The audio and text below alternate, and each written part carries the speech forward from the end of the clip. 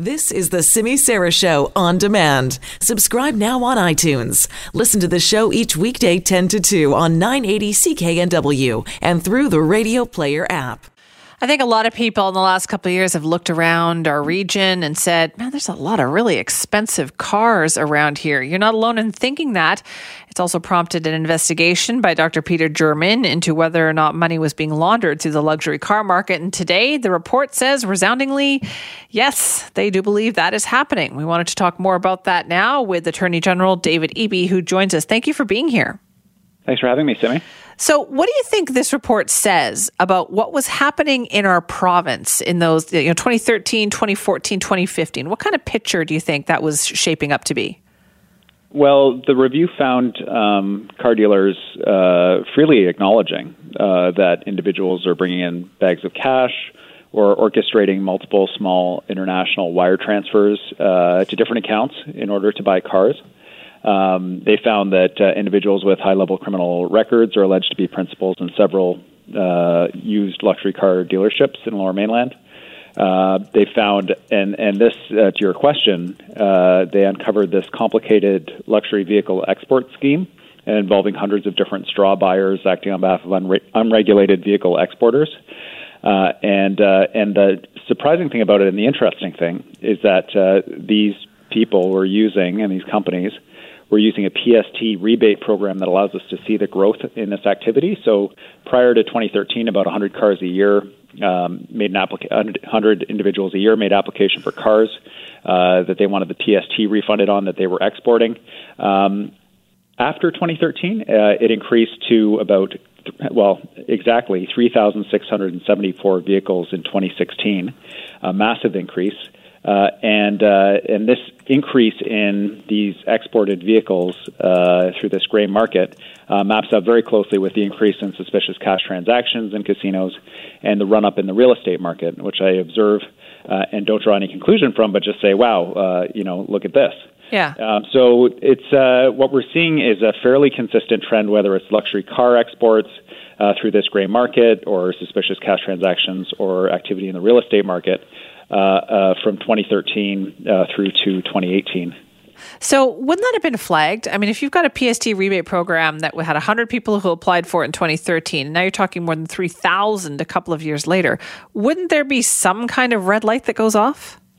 Yes, and in fact, it was red lights in the Ministry of Finance that drew Dr. German to this specific program. It was the concerns of Ministry of Finance employees that essentially for the last 5 or 6 years have been facilitating PST refunds for people that they believe to be involved in either extremely gray market or illegal activity, acting as straw buyers, bringing cash from unknown sources, the proceeds of the sales ending up we don't know where, and in order to export vehicles. And the reason why this is happening is if you buy a luxury vehicle in BC, it is often cheaper because the manufacturers set different prices for BC than they do other parts of the world, and these exporters are taking advantage of what's essentially an arbitrage opportunity or a chance to sell it at a higher price in another jurisdiction through exporting it this way.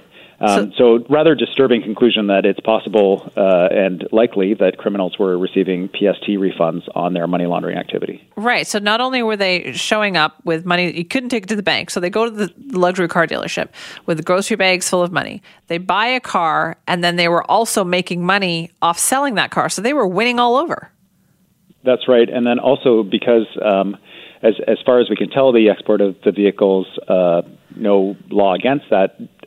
There's also a concern raised in the report that stolen luxury vehicles in the Lower Mainland have been exported as well, also through the port, also through the same mechanism, and there's no dedicated police presence at the port. So all of these quasi-legitimately exported luxury vehicles being mixed in with stolen luxury vehicles leaving through the port, costing ICBC about $40 million a year. Okay, so and you mentioned that at the Ministry of Finance this was a concern, but did they flag it? Did they bring it to their higher-ups? Like when this was happening, was there anybody who said, hey, I think we have a problem here?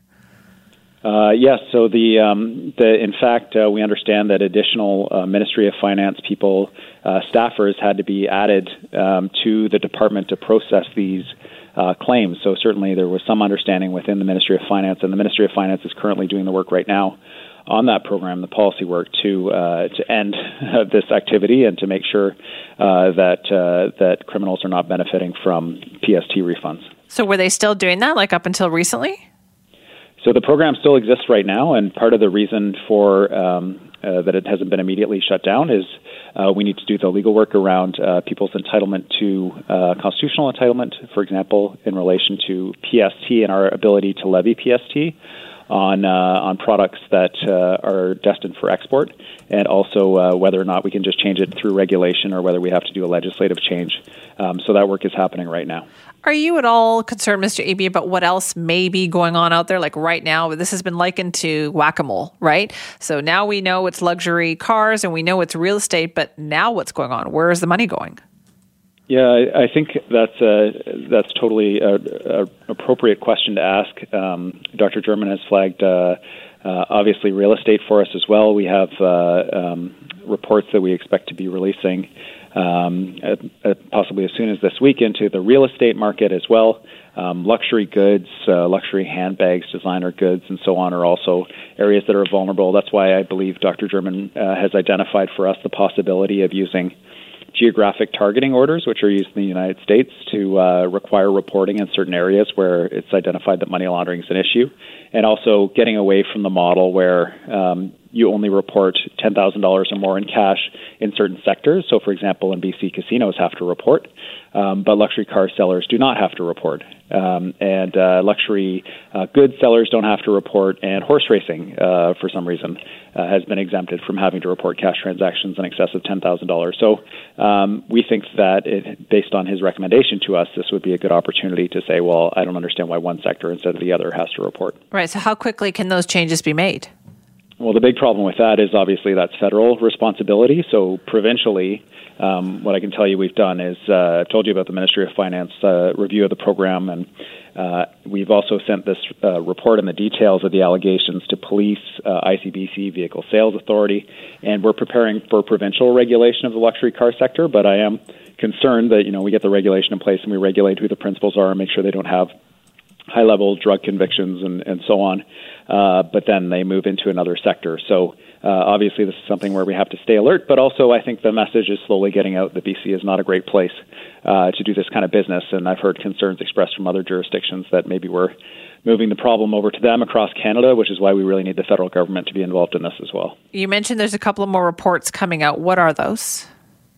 So German did look at the real estate. Dr. German did look at the real estate market as well. So that portion of his report, as well as Maureen Maloney did a report commissioned by the Ministry of Finance with some international experts on money laundering and real estate. Those are the two reports yet to come out, and then Cabinet will be issuing a decision about whether or not we'll be going to a public inquiry. So we'd say the next 2 weeks we should know? So my expectation and hope is that those two reports come out by the end of this week. All right. Then I guess we'll be talking to you. Thank you so much for your time. Thanks for having me. That is David Eby, the Attorney General of British Columbia.